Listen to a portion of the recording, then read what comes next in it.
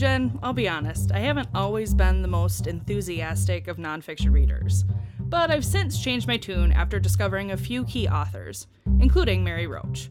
I've been hooked on her books ever since I read Packing for Mars. She has this ability to tease out the quirky, unconventional aspects of science, and writes with so much humor and wit that complex topics are made accessible to the average person. When I saw that she was coming out with a new book, I knew we had to ask her to be a guest on the first 50 pages. Mary Roach is the New York Times bestselling author of several books, including Stiff, Spook, Bonk, Gulp, Grunt, and Packing for Mars. Her new book, Fuzz, When Nature Breaks the Law, just came out in September. We are so excited and completely awestruck to have Mary Roach as our guest today. Welcome to the first 50 pages, Mary. Thank you so much, you guys. Don't be awestruck. Stop that.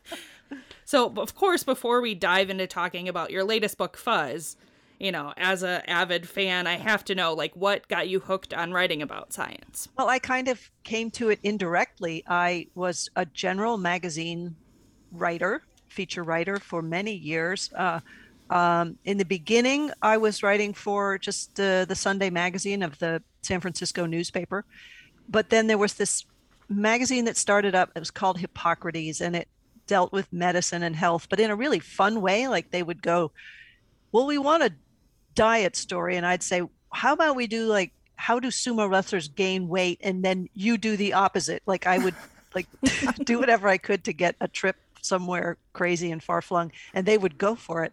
So I did a lot of writing about health and medicine, and it was very fun. And that went on. I was a contributing editor there for at least a decade. And then Discover magazine, somebody just contacted me, an editor from Discover, which is of course a science magazine for the general public, and the editor contacted me with an assignment, and I said sure, and it was very fun. I forget exactly what the topic was, but I kept writing for them, and the science stories I was doing and the health and human body related stories were always the most fascinating for me. I mean, I love to travel, but I found that the human body is kind of like a foreign planet,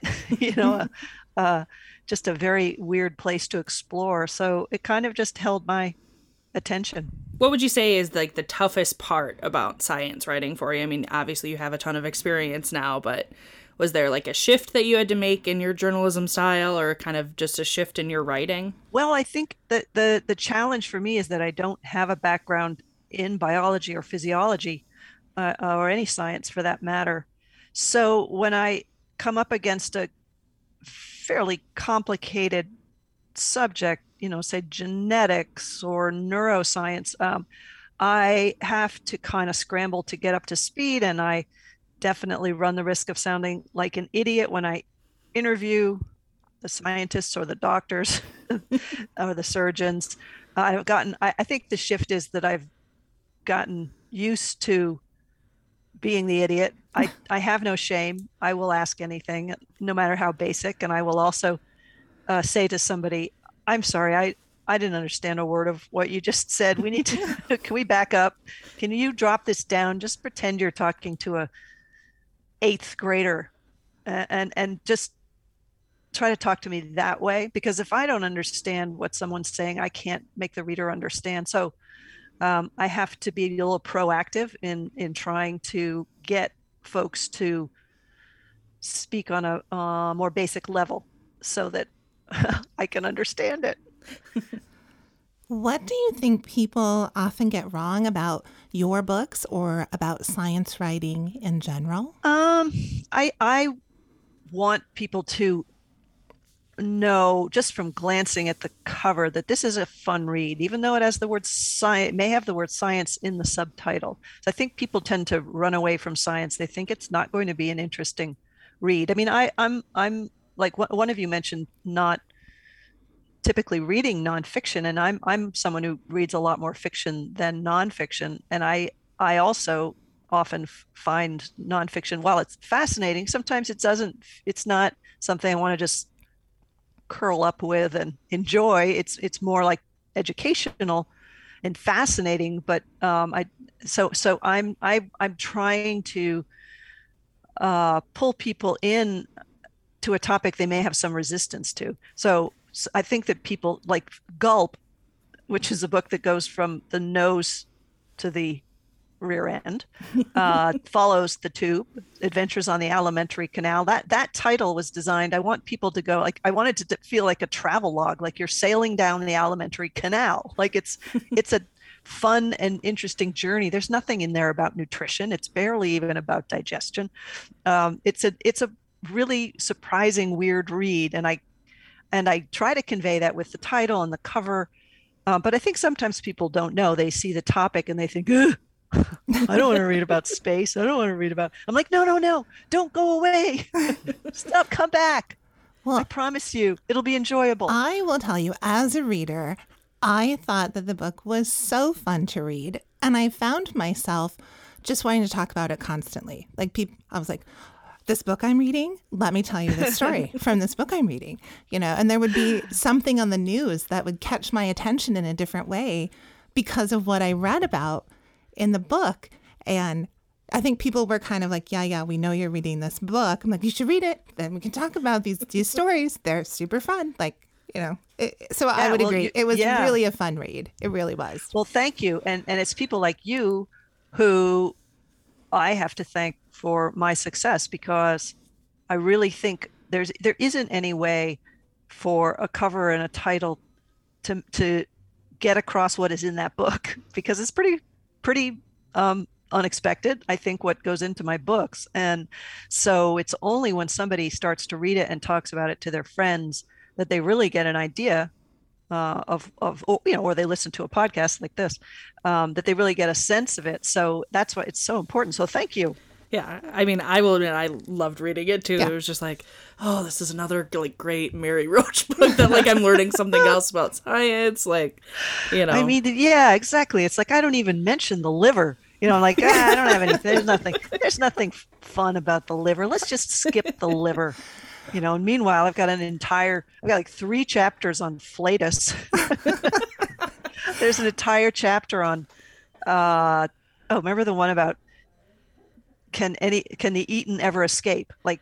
Starting with Jonah and the whale, and then there's all these rumors about certain worms escaping from the stomach of reptiles. And so I went down this crazy rabbit hole of answering that question, which is so much fun for me. But people they would have no idea from the cover. I can't convey that with a cover that is inside this book. So I guess I could have just a little note that says, with 3 chapters about Flatus. Yeah, kind of have a little asterisk and then just start listing all the stuff. So for our listeners who haven't yet had a chance, like Jen and I, to get their hands on a copy of Fuzz, would you mind sharing a bit on what it's about? Oh, sure. The subtitle is When Nature Breaks the Law. And it's mostly animals, although there's some trees in there, and beans. So it's, and obviously animals don't break the law. The laws are written for humans, but all of the things that are illegal, from manslaughter, murder, breaking and entering, trespassing, vandalism, jaywalking, animals do all of that, and it drives us crazy sometimes. And so it was kind of a fun way to present the topic of human-wildlife conflict, because the term human-wildlife conflict sounds really boring. So I wanted to present it in kind of a relatable crime way. So we start with the felony crimes, murder and manslaughter, and I look at the forensics of wildlife attack scenes when an animal kills a person, and because that is treated like a crime scene. And there's, from everything from the yellow tape to the gathering evidence, DNA, trying to link the victim to the perpetrator. And then talking about breaking and entering, which is a bear chapter set in Colorado, where bears routinely break into houses, sometimes when people are there having dinner. And then moving on to jaywalking has to do with deer in the headlights, and why do they do that, and how can you help them to get out of the road? And so various things relating to jaywalking. Ungulates. I have gulls that were doing some crazy acts of vandalism at the Vatican. I always wanted to go to the Vatican, so I did. I thought maybe I could also, while I was there, get an audience with the Pope and ask him about the ethics of pest control, but I did not I did not succeed at getting an audience with the Pope. But I did get an interview with somebody at the Pontifical Academy for Life, which was pretty hilarious. I can't believe they didn't want to add you to the Pope's calendar. I know.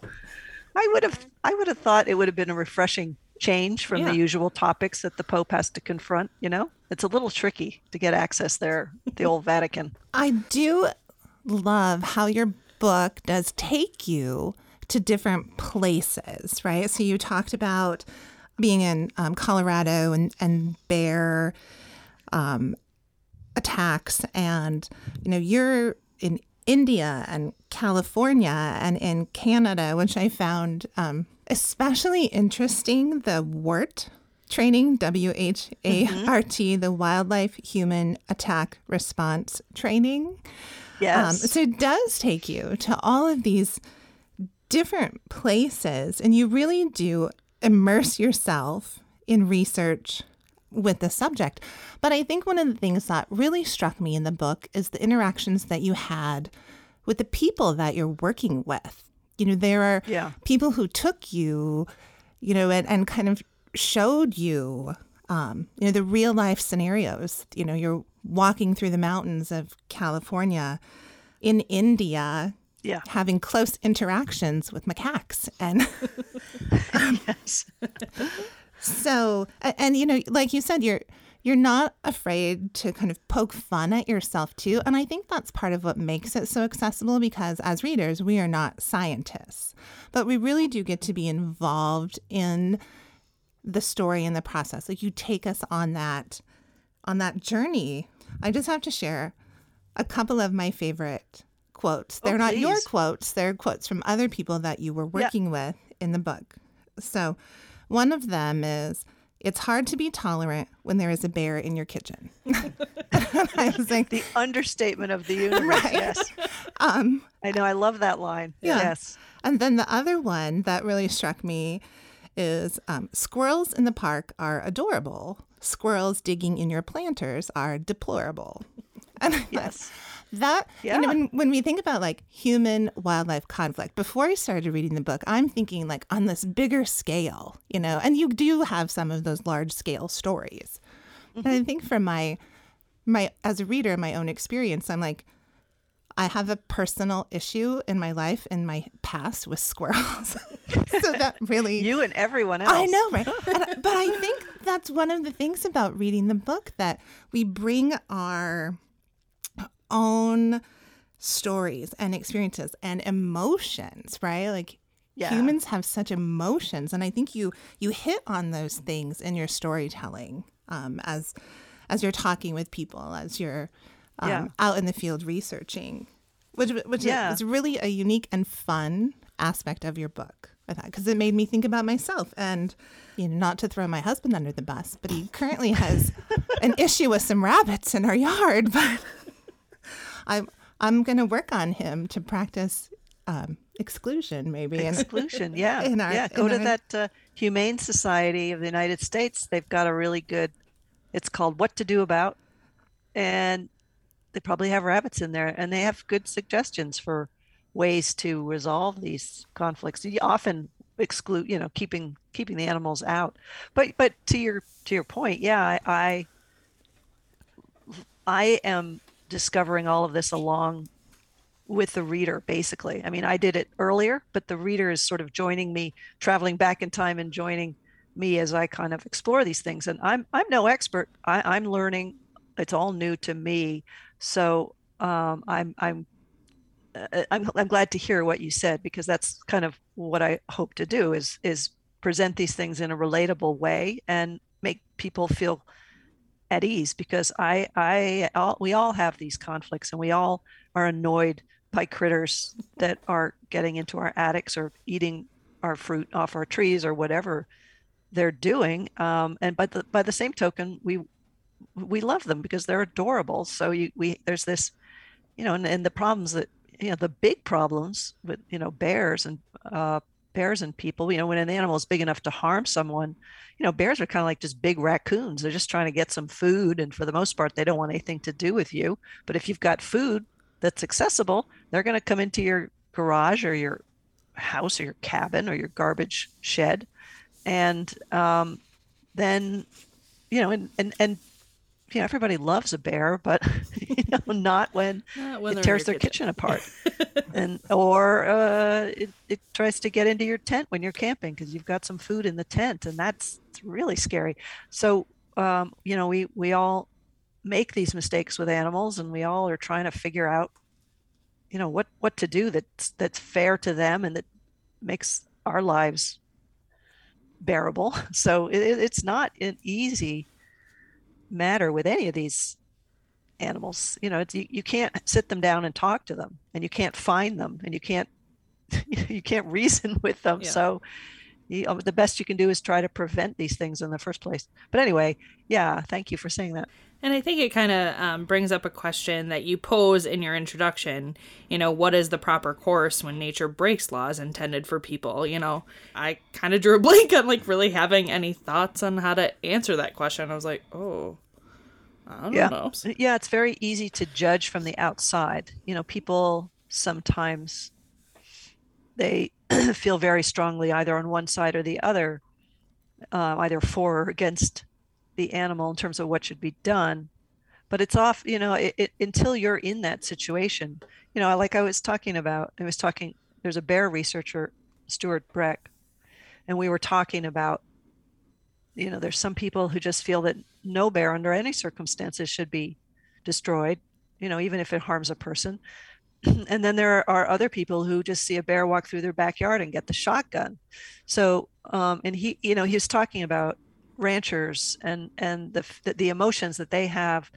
He said, even though say they have sheep that they're grazing, even though it's a business for them, it's a financial undertaking, there are emotions invested in that. And if you've got an animal during calving season that just gave birth, and you see that a wolf or a cougar grabbed, or even a hawk grabbed that newborn, I mean, there's an emotion there.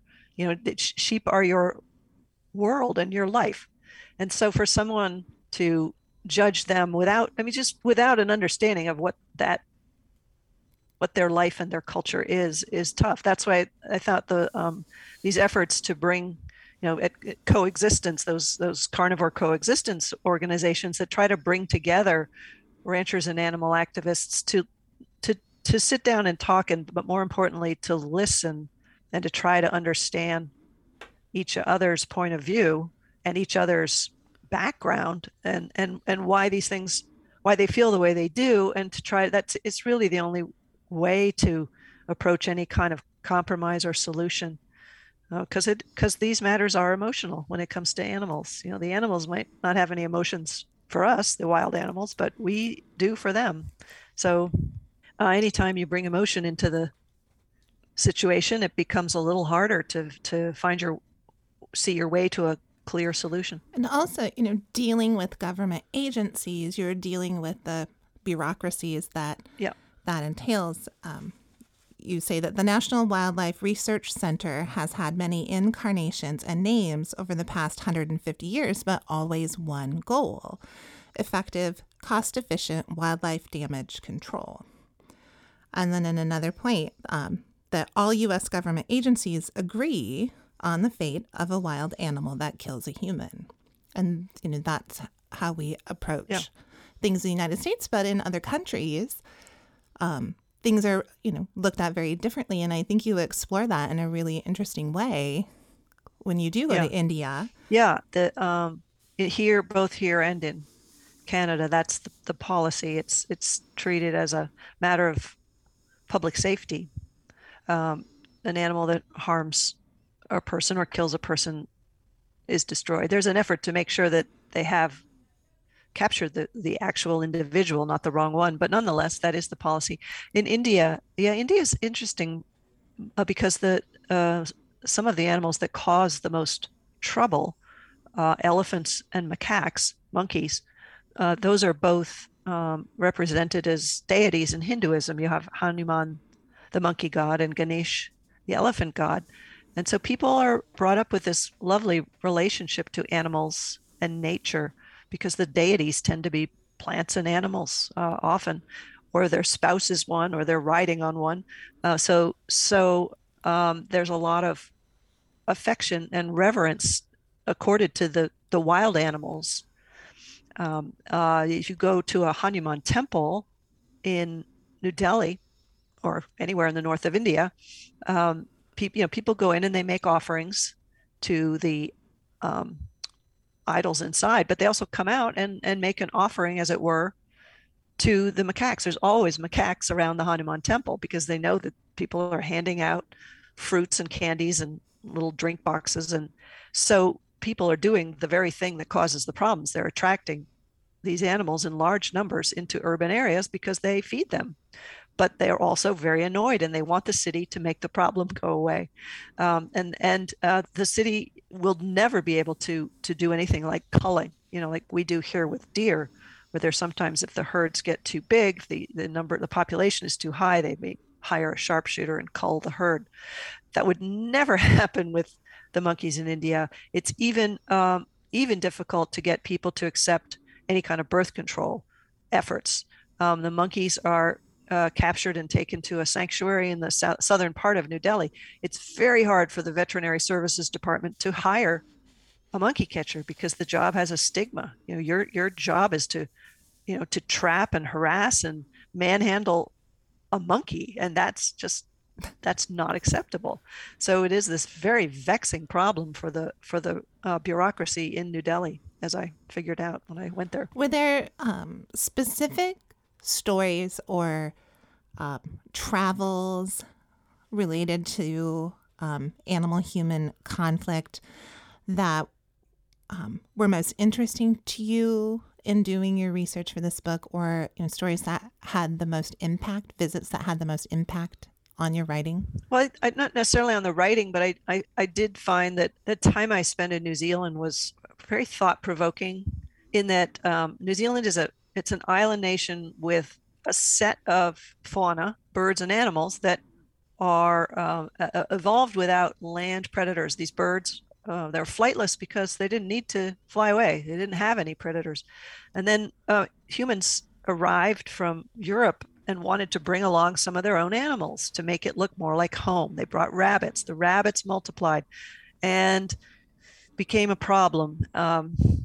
And so what the solution was, somebody started importing stoats and ferrets from Europe to kill the rabbits. Well, there were some rabbits killed, but the stoats, ferrets kind of looked around and kind of thought, well, those eggs and those little chicks running around, those birds that can't fly, that's pretty tasty. So that the indigenous animals began to be wiped out. So the government has undertaken this program, Predator Free 2050, and it is an effort to exterminate from the island ferrets, rats, and possums, which are the three species that are causing the most deaths in the local populations of birds and reptiles. And that's an interesting and difficult undertaking in that, when I first arrived, I went out to this beach in Otago where they have these yellow-eyed penguins, which are just beautiful. They have this kind of like Flash Gordon kind of like yellow streak coming back from their eyes, and their legs are pink, and it's just adorable. And seeing them, I thought, yeah, I can understand. You want to preserve this incredible biodiversity that exists nowhere else in the world. And these, there's a few thousand of these penguins left because of the stoats and ferrets, and also feral cats, which is another whole matter. But so I could understand that. But then the next day I was out at a facility where there's an individual who's testing what he does is try to come up with more humane traps and more humane poisons for these animals that they're trying to wipe out. And that's just seeing those possums, and New Zealand possums, I have to say they're very cute compared to ours. Just way cuter. And you see these guys and like, oh, okay, this guy's testing a more humane poison. You're like, oh God, you really feel for these creatures. I mean, it's not their fault. The possums were brought in to establish a fur trade, and they're being exterminated. And while I certainly understand the desire of the population of New Zealand to preserve their wildlife, their unique wildlife, it's just, that's just a lot of death to be, and also it's a poison that they're dropping into the forest, and there's other animals that are killed. It gets into the environment. But anyway, that was, just to try to think your way through, like, what is the best thing to do here? And then from there, I moved to gene drives, which is a kind of a very futuristic form of birth control where the female would only give birth to males. And so that's going to be the end point of that population. And that's, you don't have to kill anybody, but that's kind of a scary thing to think about too. That's the end of the last quarter of the book has to do with those larger questions. So while there's a lot of fun in the book and a lot of, there's a lot of interesting characters and situations, the issues are kind of big and hard to imagine what's the right thing to do. And I think one of the things that is very powerful about your storytelling in the book is you present the stories in a way that it does, I think, get people to want to talk about it, to want to understand, to maybe learn more. Like, it certainly opened my eyes to things that I really hadn't thought about or wasn't aware of. Yeah. You have another really great line in the book that says, when you tell people some of these things, you make the alternative a little less comfortable for them. Keep it from being a thing they give no thought to. And I think I am probably forever changed, having read your book, because I certainly will give thought to these things in the future. Yeah, I think when we call animals pests, it gives us permission to think of them not as fellow creatures with whom we share this earth. I think it gives us permission to just call someone to deal with them, to make them go away, without really thinking about, well, what will the exterminator or the wildlife control operator, what are they going to do once they take that animal away? If indeed they trap it and take it away. Sometimes they may just, kill it on sight. Why, because we as a culture have just decided certain animals are pests and it's okay to just make them go away. And I think that is something I would hope people give a little thought to, because there are alternatives. You can try to prevent the problem in the first place. And there's also humane wildlife control operators. And there's information on the Humane Society of the United States has a website with a page that talks about how to select a wildlife control operator, a humane one, and what questions to ask, because sometimes they may use the word humane, but all that means is, well, we kill them with CO2 and that's a quick, painless death. Okay. And for readers, at the very back of your book, you have a chapter called The Fuzzy Trespasser, Resources for Homeowners. And there are some really great resources there. Yeah. I think it's just, we have been conditioned to consider, in particular, rodents. And I understand people have issues with rodents, but not all rodents are the same, and not all situations are the same, and not all situations are ones in which you need to call an exterminator. I mean, we have roof rats in our neighborhoods because they like to run around in trees, and they're cute. They're not sewer rats. They're not massing in any numbers. They're not it's not an infestation. It's an occasional little guy who looks exactly like a squirrel, but he has a naked tail. And so what? I've got squirrels in the yard, and I've got the occasional roof rat, and that's fine. I don't want that creature, squirrel or rat, in my attic or in the walls, because I don't want them chewing on the wires and causing a fire, which I looked into, and that does happen, because I was like, does that even happen? Is that just a thing people say? But I called an arson guy, and he's like, yeah, that does happen. So anyway, like glue traps. What? let's not use those anymore, people. That's not nice. There's better ways. There's quicker ways. Just a snap trap is much quicker, particularly some of the newer ones where they make sure that the animal, that the head goes in at a certain angle so that it's placed for a near instantaneous death rather than, being stuck to a piece of glue for a week or so. So, just a little thought is nice. You do go back more historically. So, you're showing us things from, and I feel like in a lot of ways, we spend lots of money and energy studying and creating ways to get rid of these conflicts, but they often don't work. Even where there is more of a solution, we don't like the solution. Like maybe it's ugly or disturbing to... Like with the effigies or... Oh, yeah, the effigies, yes. For those who don't know, effigy is like a dead bird hanging upside down, right? That scares other birds away. Yeah, particularly effective with vultures. Yeah.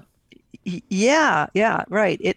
And it's used to clear, like a communications tower where vultures may like to roost, and then it for anybody who has to climb that tower and work on it, it's disgusting because it's full of vulture crap. Also, vultures tend to vomit as a defense, so that anybody trying to climb up when there's vultures around is getting a double whammy of vulture crap and vulture vomit.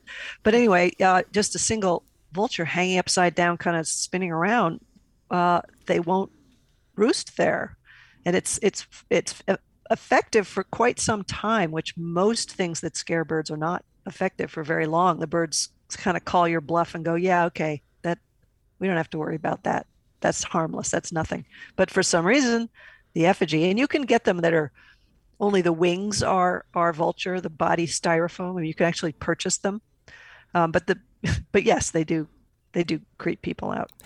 This is true. Yeah. So some of those more effective things we don't want to necessarily use. Yeah, has writing this book, changed how you feel about adventuring outside, or, maybe made you change your habits or way of thinking after doing such a deep dive into the world of animal, plant, and human conflict? I think it made me more relaxed in terms of backpacking in California, because I know how rare it is for either a bear or a mountain lion to harm or kill a person. I mean, mountain lion deaths, fatalities in this, a decade will go by in California where nobody is killed, and bears in the whole country kill between 0 and 3 people a year. So it's so uncommon. And now that I understand the circumstances, and I understand, what you should do and not do if you encounter one of these creatures, I just feel a lot safer. Knowledge is power in a way. Just knowing, first of all, that it's extremely unlikely that you're going to be harmed, and second of all, that there's ways to determine, is this a defensive situation? Have you startled the animal and it's feeling threatened by you, versus is this animal stalking you? So your behavior, you would have, there's different things that you would try to do in those scenarios. So, having learned all that makes me feel a lot more confident being out in the wilderness, I think. So in my notes for this book, I was like, here's what I learned from this book. So I'm going to take a moment to share. The worst thing you can do in any situation where a predator seems bent on attack is to turn and run. That running away triggers the predator-prey response. And cougars especially, yes. Don't do that. And don't do that. Yeah. So another one of my bullet points. As any criminologist can tell you, prevention is better than punishment. The safest thing for both species really is to keep them apart, and that garbage is a killer. We don't live, where we're at in Iowa, we don't have bears. We don't really have to think about our garbage. And so that was really an interesting part of the book for me to learn about that. We do have deer though, right? So deer. I covered deer as jaywalkers, but deer, Yeah, their numbers, they sometimes do reach a point where a municipality will be kind of pressured into doing something about it. Yes. That's tough. And I mean, while there's birth control, there's like sort of a hormonal shutdown called gonacon. It sort of sends females into menopause, and males into male menopause. But the issue is that you have to do a booster. So you'd have to, and with a free ranging population, that's tough to you can't just give them an appointment card and say, come back in 6 months and we'll give you your second shot. So, it'd be great. There is this one shot deal that they're working on, which would be great if that was something, but then you've also got to get it into the animal. And you can't really shoot from far away. A tranquilizer dart is a big, heavy thing. I mean, not a tranquilizer dart, but like an injection dart, similar to a tranquilizer dart. So, deer are an issue. And in terms of the number of human lives lost, deer are by far outnumber. I mean, people being killed by not so much hitting a deer, but swerving to avoid a deer, going off the road, hitting a tree. Those interactions with deer kill far more people than anything that a bear or cougar does in this country. Yes, that's another one of my bullet points. Do not brake excessively or swerve wildly for a small creature, no matter how cute. And do not speed in moose country. I don't know if I'll ever find myself in moose country, but I will never allow anyone I'm driving with to speed in moose country. No, don't do that. Oh my God. Yeah, those papers about what happens when you hit a moose, because they're so tall, and you hit the legs, the whole big body and head and antlers just cartwheels over hits the windshield and even the roof. And so all these people end up with broken necks, paralyzed because of the way that, the biodynamics, I guess you'd call it, of a deer, a moose or an elk that is hit in the legs, or a camel. A lot of paraplegics who hit camels. Yeah. In Saudi, obviously not here. Yeah, not here. Well, another one of my bullet points: feeding wild animals is the quickest path to conflict. So yes, don't feed the wild animals. Yeah, and that's so hard because people love them and they want to feed them. My next door neighbor, she puts birdseed out on the ground, and so now for the first time, I've lived here 15 years, and since she started doing that, now we see roof rats and pigeons. So I'm like, okay, thanks. Yeah. Thanks for bringing them into the neighborhood. I don't know that this is necessarily something that I learned from reading your book, but, the stories illustrated sort of hammer home the point that the behavior of humans is harder to manage than the behavior of wild animals. Yeah, and a lot of what these human-wildlife conflict people do, I mean, in India, they're working more with the people than the animals. I mean, if you got a herd of elephants, there's not a lot you can do. I mean, you can put up fencing, but the elephants figure out very quickly how to get over an electric fence. They figure out that the wood doesn't conduct electricity, so they, with their foot, they'll just press it down. The other elephants will cross over. So your best thing is to work with people and educate them and give them whatever tools you can, because you're not going to convince an elephant or a squirrel for that matter. And your neighbor's probably going to still put out birdseed, right? Yeah, it's not. Yeah, that all that is not to say that it's easy to change human behavior. It's not. We've talked to her about it, and she nods and goes, "Oh yeah, I understand." Yeah. And keeps putting the birdseed out. Okay. Yeah, it is. Since Fuzz just came out in September, do you get to take a little break, or are you already working on a different project? Oh, well, it was supposed to come out in April, and because of COVID, we delayed it. So I've had kind of a slow year. I did some projects, like I did a young readers version of Packing for Mars, which was fun, and something I could do without traveling. And I updated Stiff. There's with an epilogue, a new edition of Stiff that has just come out. But none of that was really full-time work. So I've been really taking it pretty easy, and I'm super eager to get back into a new project. So if and when you have time to read for pleasure, what kind of story do you seek out? Well, I'm currently reading Susan Orlean's book on animals for two reasons. One, we're doing an event together, also because I'm she's one of my favorite authors of, between fiction and nonfiction. She's definitely one of my favorite nonfiction authors. But so I'm reading her. It's a collection of her writings on animals. Not all wild. A lot of them are domesticated, but she's just a lovely writer. I just read Dave Eggers' The Every, which is I love Dave Eggers' writing. This one's a little different. It's sort of a satire. It's kind of a look at a world in which Google and Amazon merge and what happens. And it's just beautifully imagined, and it's just some of the scenarios that he creates. And so it's one of those books that's sort of a dystopian future, but that you kind of, when you really think about it, we have one foot in it already. So it's funny, but it's also chilling, and it's feels like a really good time to be reading that particular book because of so much stuff going on. Those Facebook glasses that you can take pictures everywhere you go, and I mean there's just a lot of stuff happening in the world of tech and AI that this book kind of makes you imagine what might the end point of that be. So sure. Really an interesting read. So those are two. And then the next book I'm going to read is a collection of pieces by John Mooallem, who's a nonfiction writer. He wrote a book about wildlife called Wild Ones. Anyway, he's a really good writer, nonfiction writer. So those are the nonfiction and fiction ones that I'm reading currently. I love the work of Patrick DeWitt. I read everything by him last year. Wow. He wrote The Sisters Brothers, which is a Western, but I mean, he's just a beautiful writer, but also hilarious. His dialogue is really funny.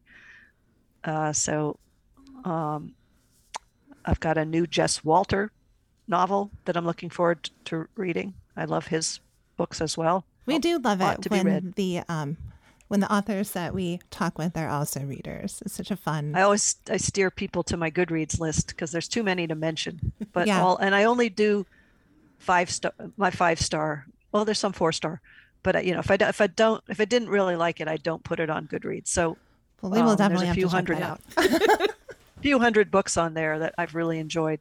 I would say probably 2/3 of them are fiction. Well, but a fair number of nonfiction as well. It's time for my confession. So Fuzz is the first book that I read that you have written, Mary, but it was not going to be the last book. I enjoyed it so much. Good. I am definitely going to go back and read some of your other books. I've already got them sort of in my queue. Oh, excellent. So I'm glad to hear that. Yeah. They're fun. I loved Fuzz. I thought it was a fantastic read, and I highly recommend it. It has been really a joy to talk with you today, Mary. Thank you so much for taking the time to join us on the first 50 pages. Thank you, Mary. Oh, you bet. I just had a great time talking to you guys, and so appreciate your helping me share the word about the book and the topic. It's been really fun.